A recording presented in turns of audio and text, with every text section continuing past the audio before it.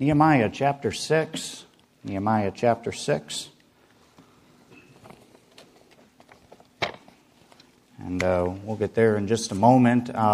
Just wanted to mention something about camp. I think it's about that time of year, just right around the corner. It'll be here before you know it. And each and every year, quite a few of you guys either host like a work project or something like that.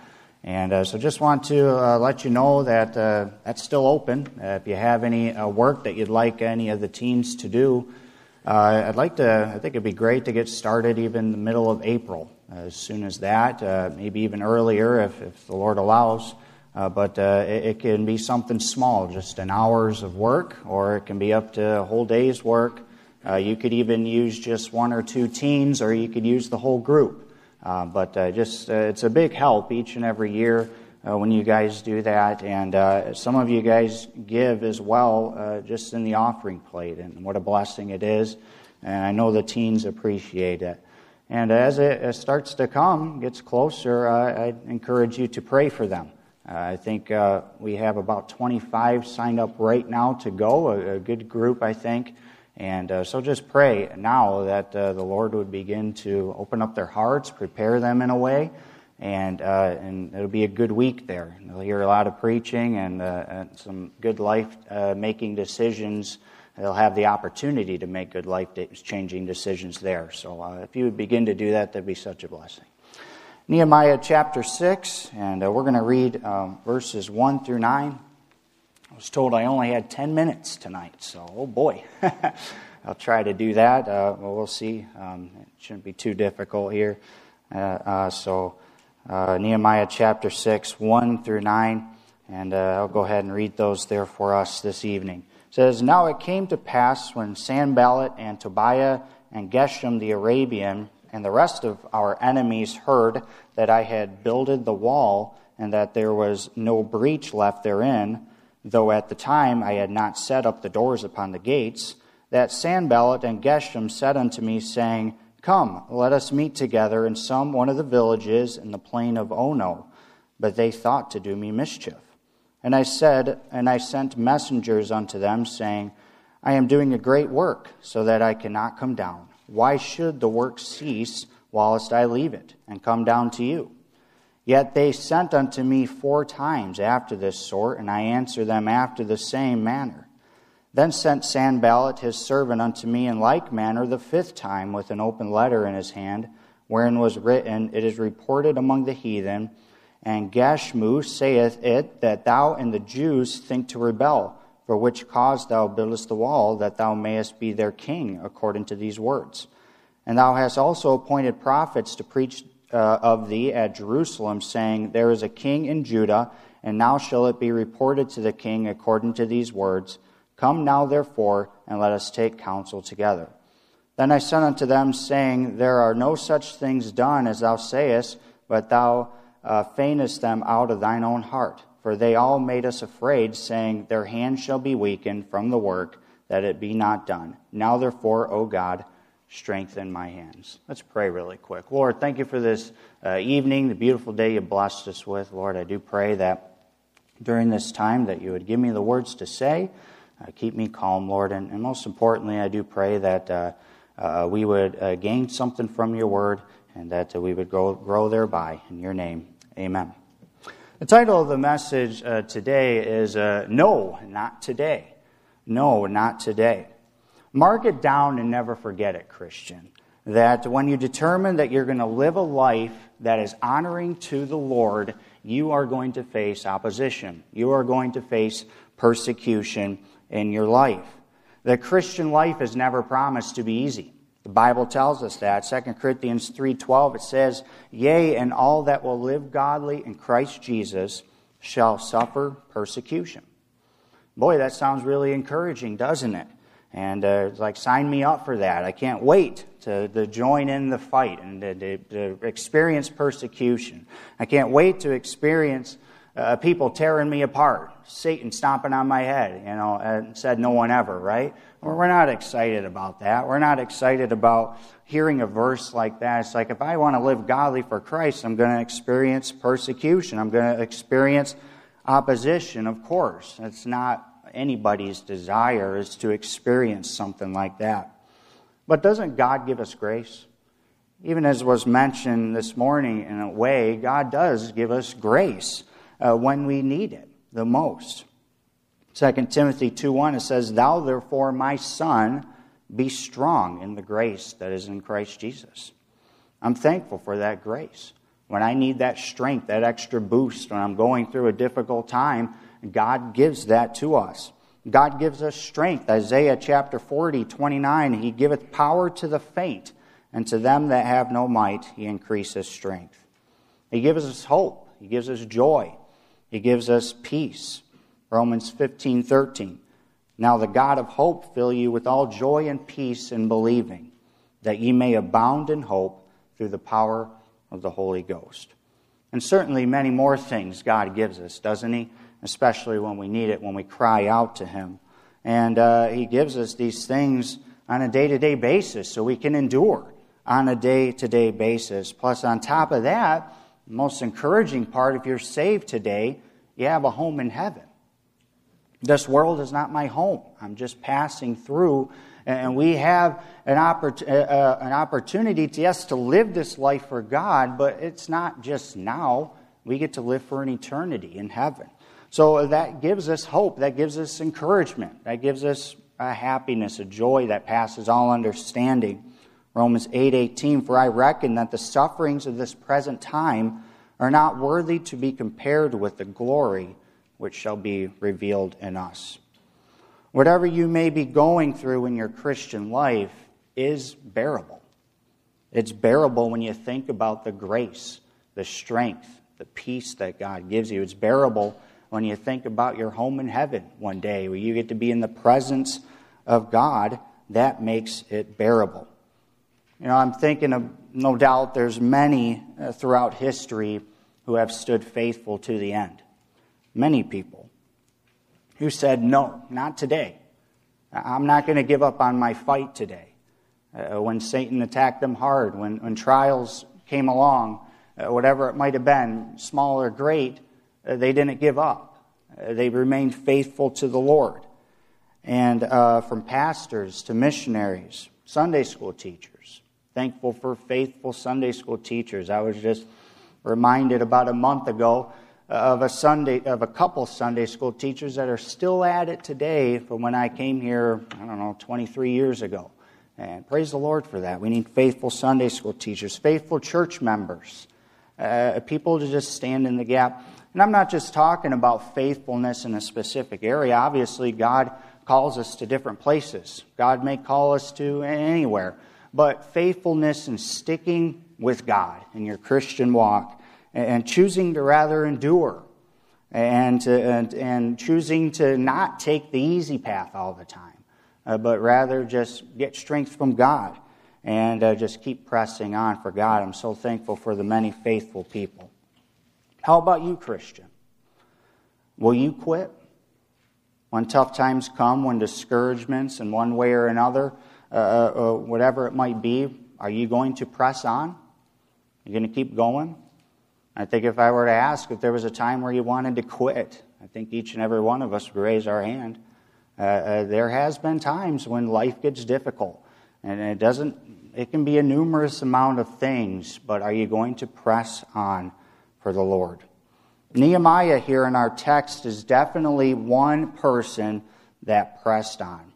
And I believe that we can learn some valuable lessons from this man's life.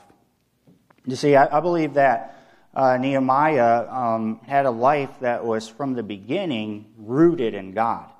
It was deep in God, I believe. And his prayer life is evident of this. Even in the first chapter, you can see the seriousness of his prayer to God. And on every time that he was tempted in one way or another, first thing that he did was go to God in prayer. And just like any other Christian, he faced much opposition for what the Lord laid on his heart. But because of that closeness that he had with God, he was able to endure the storm. The last verse of chapter 1 tells us that Nehemiah was the cupbearer to King Artaxerxes. And Just a little bit of a leading up to where we are. I'll be quick, I think. But being the cupbearer to the king was, in a sense, a good job.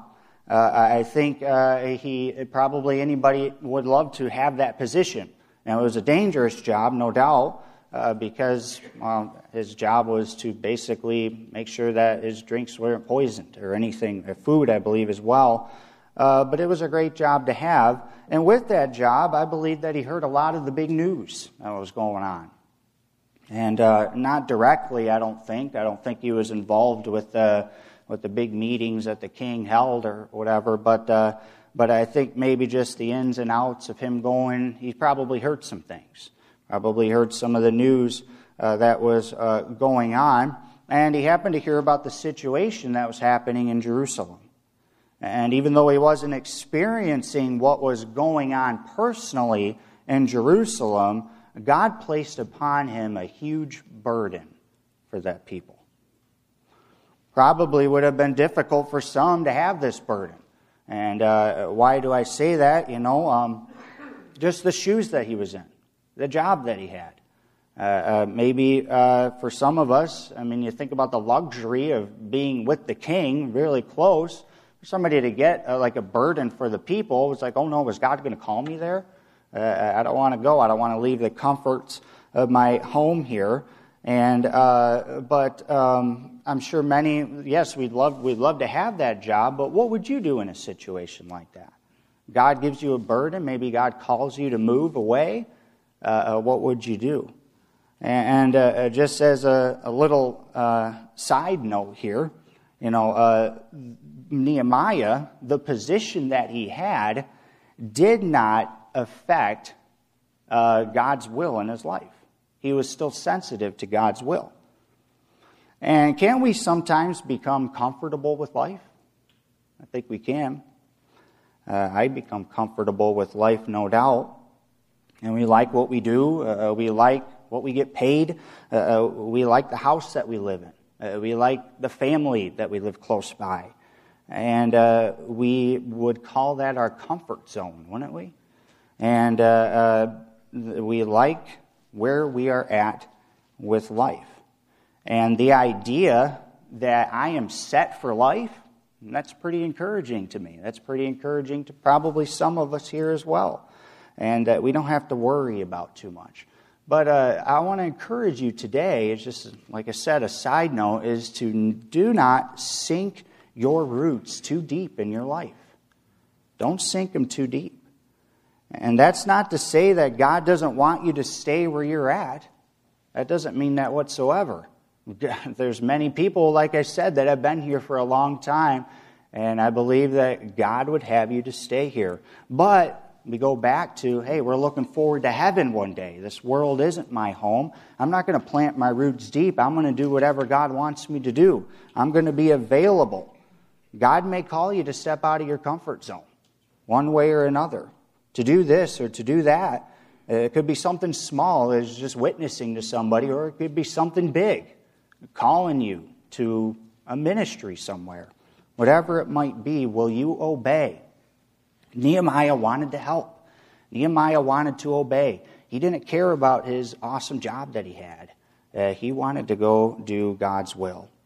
If you look back with me to chapter 1, and just a couple pages back there, in verse 4, immediately when Nehemiah heard this news, he began to fall on his knees and pray, asking God to help him. I'll just read a couple verses here. You can almost feel his passion for this.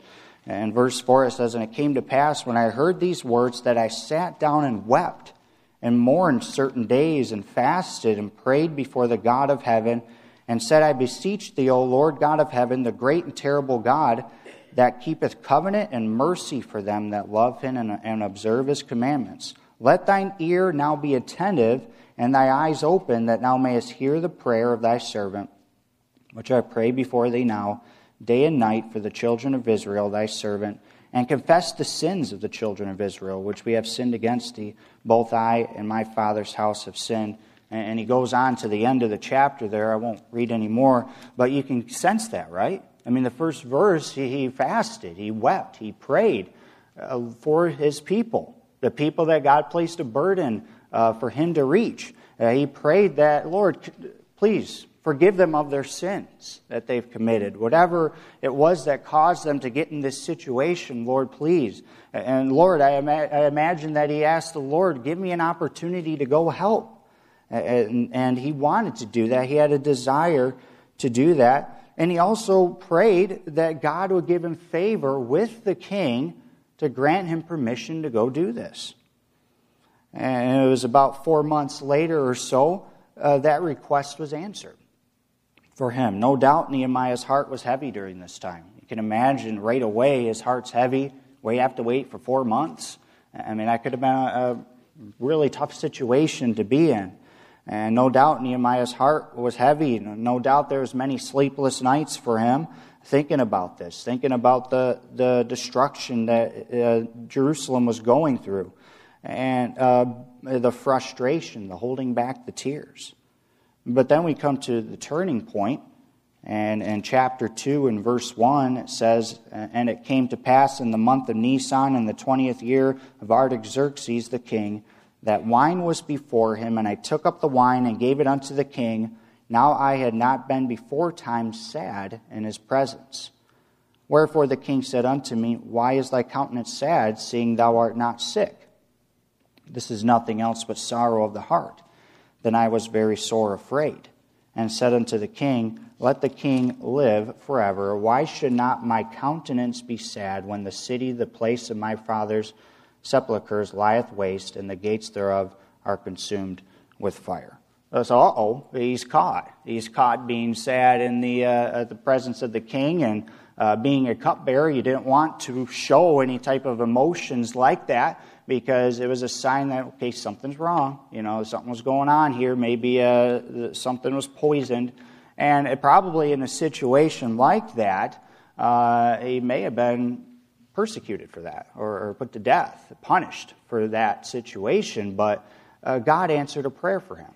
Nehemiah explained himself, and God answered that prayer. And the king, after 4 months, God answered the prayer by allowing the king to give Nehemiah charge, number one, over the country, Judah there. He was governor, but also allowing him to go and help. The king understood through all that. And this is really just the beginning of what God was going to do through this man. I know I said a lot leading up to it, and part of it was because, if I don't do a long introduction, my sermons will be very quick.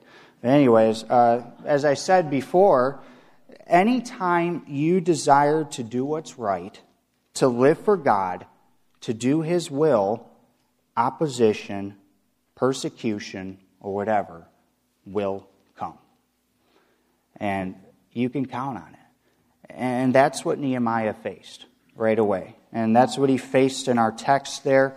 And Nehemiah knew that in order for the city to survive, he had to build that wall. The walls around the city. And it took about 52 days, but boy, that was a long 52 days. Just persecution, opposition, left and right. This man went through it all. And through all of this, I believe Nehemiah sets an excellent example for us to not quit no matter what.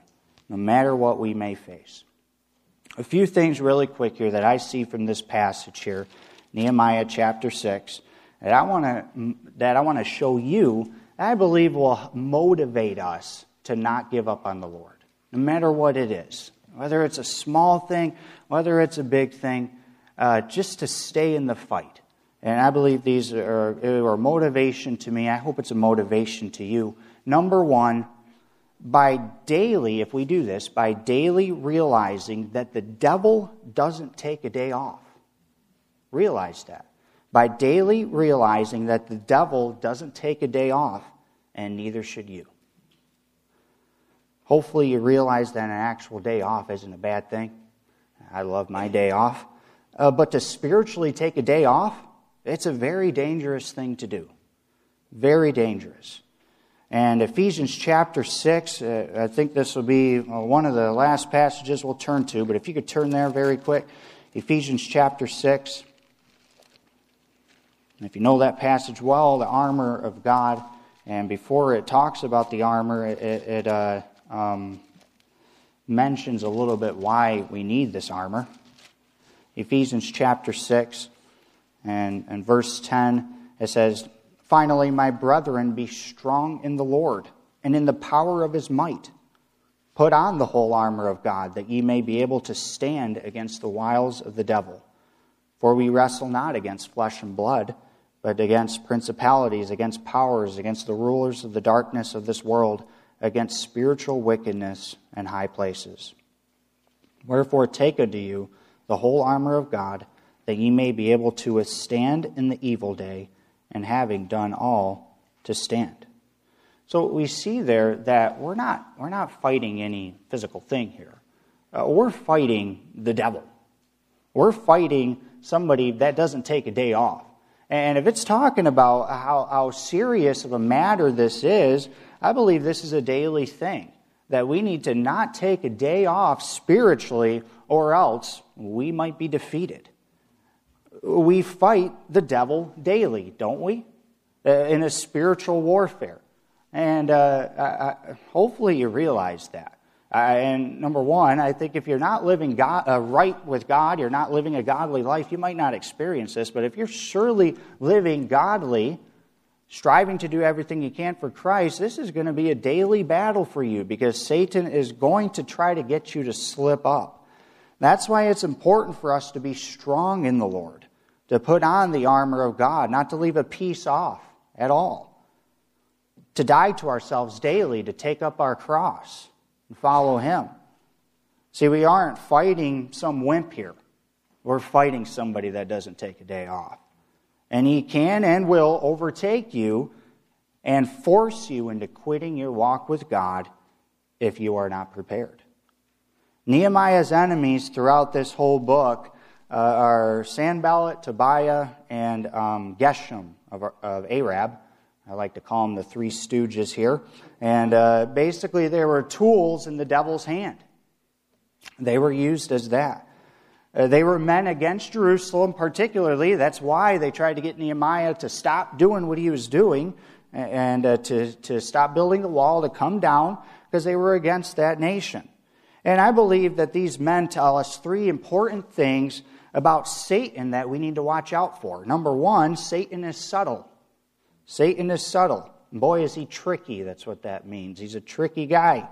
He will use just about anything and anyone who is not filled with God to bring down a Christian who is filled with God, who is striving to live for Him. These three men were being used by Satan to get Nehemiah to quit. The Bible warns us about false prophets who are basically, they look like sheep on the outside, but are wolves on the inside. I believe these men were probably looked like normal dudes. They probably looked completely harmless, but I believe they were tools in the devil's hand at that time. Ephesians 6:11 tells us to put on the armor to protect us from the wiles of the devil. The word wiles is basically another word for tricks. He's a skilled devil. He's a cunning devil. Be careful who or what influences you. Sometimes those things or people we think are completely regular Joes, regular people, harmless people, could turn out to be the ones that will bring you down. Sometimes those harmless things, objects that we might have in our daily lives could turn out to be the very thing that takes you down, that causes you to quit. That's why we need to use good godly discretion and wisdom. Ask God for it, and He will show you. Number two, about Satan, Satan is persistent. Satan is persistent. He's not going to give up on a Christian that's living for God. If you read, and I won't read it again, but verses 1 through 4, what does it say? In fact, let me find it really quick. In verse 4, in fact, it says, "Yet they sent unto me 4 times. 4 times. They did that 4 times, the same thing, trying to get him to come down. After 2, surely I would have thought that they would stop and have gotten the hint, but they didn't. They kept on going 4 times. They were persistent. And then the 5th time, even, in verse 5, and I'm sure many more times, they did that. But the devil won't stop on you. If you're living for the Lord, the devil won't stop on you. It's a daily thing. Until the day you die, Christian, you're going to be tempted. You're going to be oppressed. You're going to be persecuted. You name it, but don't quit. Don't give up. You may have times you fall. Well, get back up. Don't throw in the towel. Hang in there. And then number 3, Satan uses an array of attacks.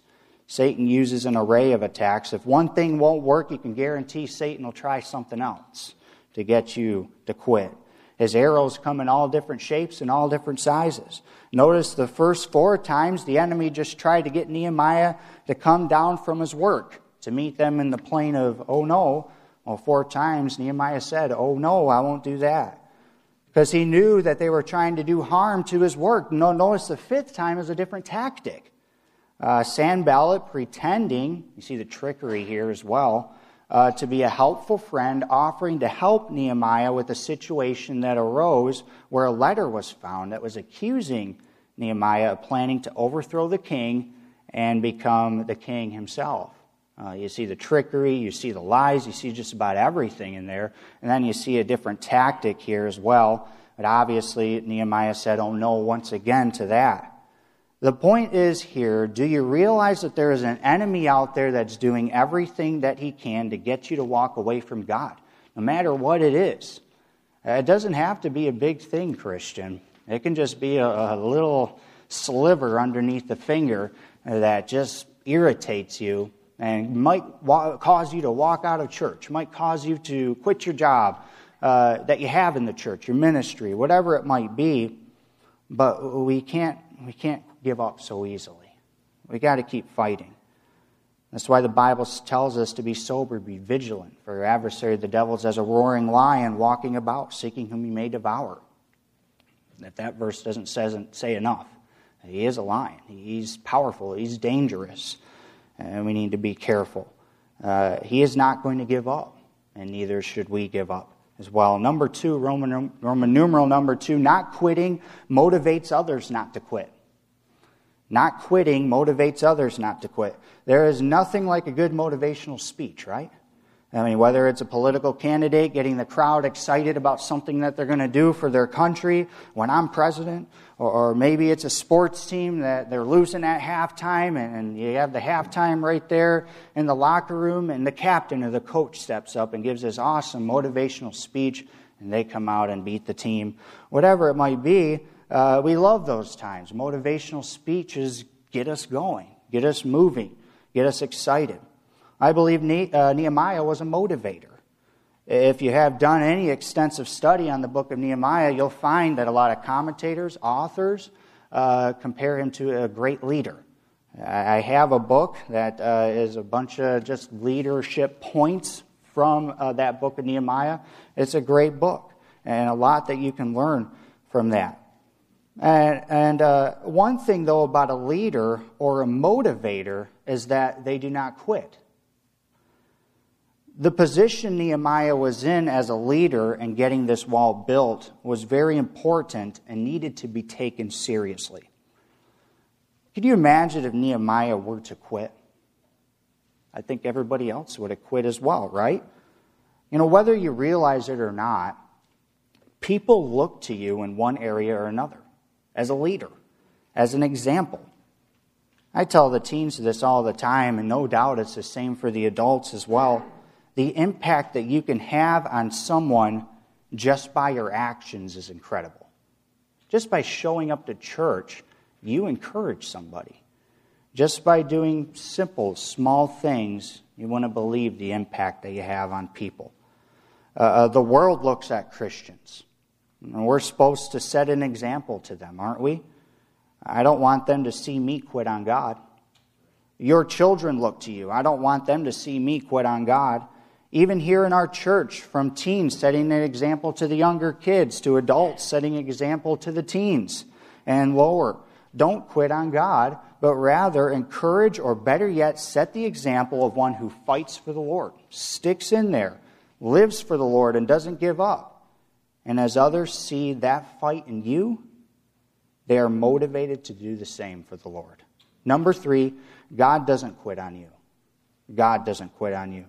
And I believe this is the best reason yet, because we have a God that is more powerful than Satan and is on our side, and who will not quit on you in any situation. Remember I said Nehemiah was rooted in God before? It was true. Remember I said how he prayed.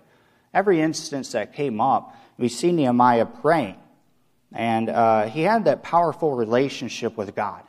And any time that he was in trouble or was tempted to step down or to give up, he prayed. He talked to God, the one that was able to defeat Satan. And whenever Satan throws an arrow his way, Nehemiah, he threw an arrow of prayer right back at him. Ultimately, it wasn't Nehemiah's strength alone that caused him to keep on building, but God was behind the scenes giving him the strength each and every day. I want to encourage you today as a child of God who can go to your Father in prayer at any time. He doesn't shoo you off. You don't have to leave a message or play phone tag or anything like that. You can go to him at any time, even during those seasons of temptation. Talk to him, and he helps you. He gives you strength. Draw nigh to God, and he will draw nigh to you. Certainly great points here, and I'll just end with this. And I certainly do not know what you're going through in your personal life. I don't need to know what you're going through in your personal life. But I have seen, just from things here and there, sometimes Christians giving up in certain areas, and it's discouraging. It really is. And I just don't think it ought to be. We have a God that's on our side that is able to overcome anything that we have in our life. Why we don't have an excuse to give up on God. And there could be some in here going through a tough time spiritually. I understand. I honestly understand. I've gone through those times before. There could be some people that are on the fence. I can't say that I haven't been there before. Maybe you're on the fence. You're to that point where the devil thinks he got you. Whatever situation you might be in, it's not worth it to give up on God. Because God, he doesn't give up on you. Whatever situation you find yourself in, realize that God gives you grace. God gives you strength and help in time of need. And his desire for you, just as it was for Nehemiah, is for you to press on, to not give up, finish strong, finish the work that you started, and look forward to that home in heaven that you have one day. Will you say, no, not today, with me today? I hope you will. Let's pray. Lord, thank you for this day. I do thank you for this opportunity that you've given me to preach, Lord. And I do pray that this sunk in some way or another for the people here. And Lord, it was such a challenge to me. And I do pray that as difficulties do come, that we would not just give up, but we would look to you. We would find strength in you to keep on pressing on in our life. Lord, I pray that you would bless this invitation. In your name, amen.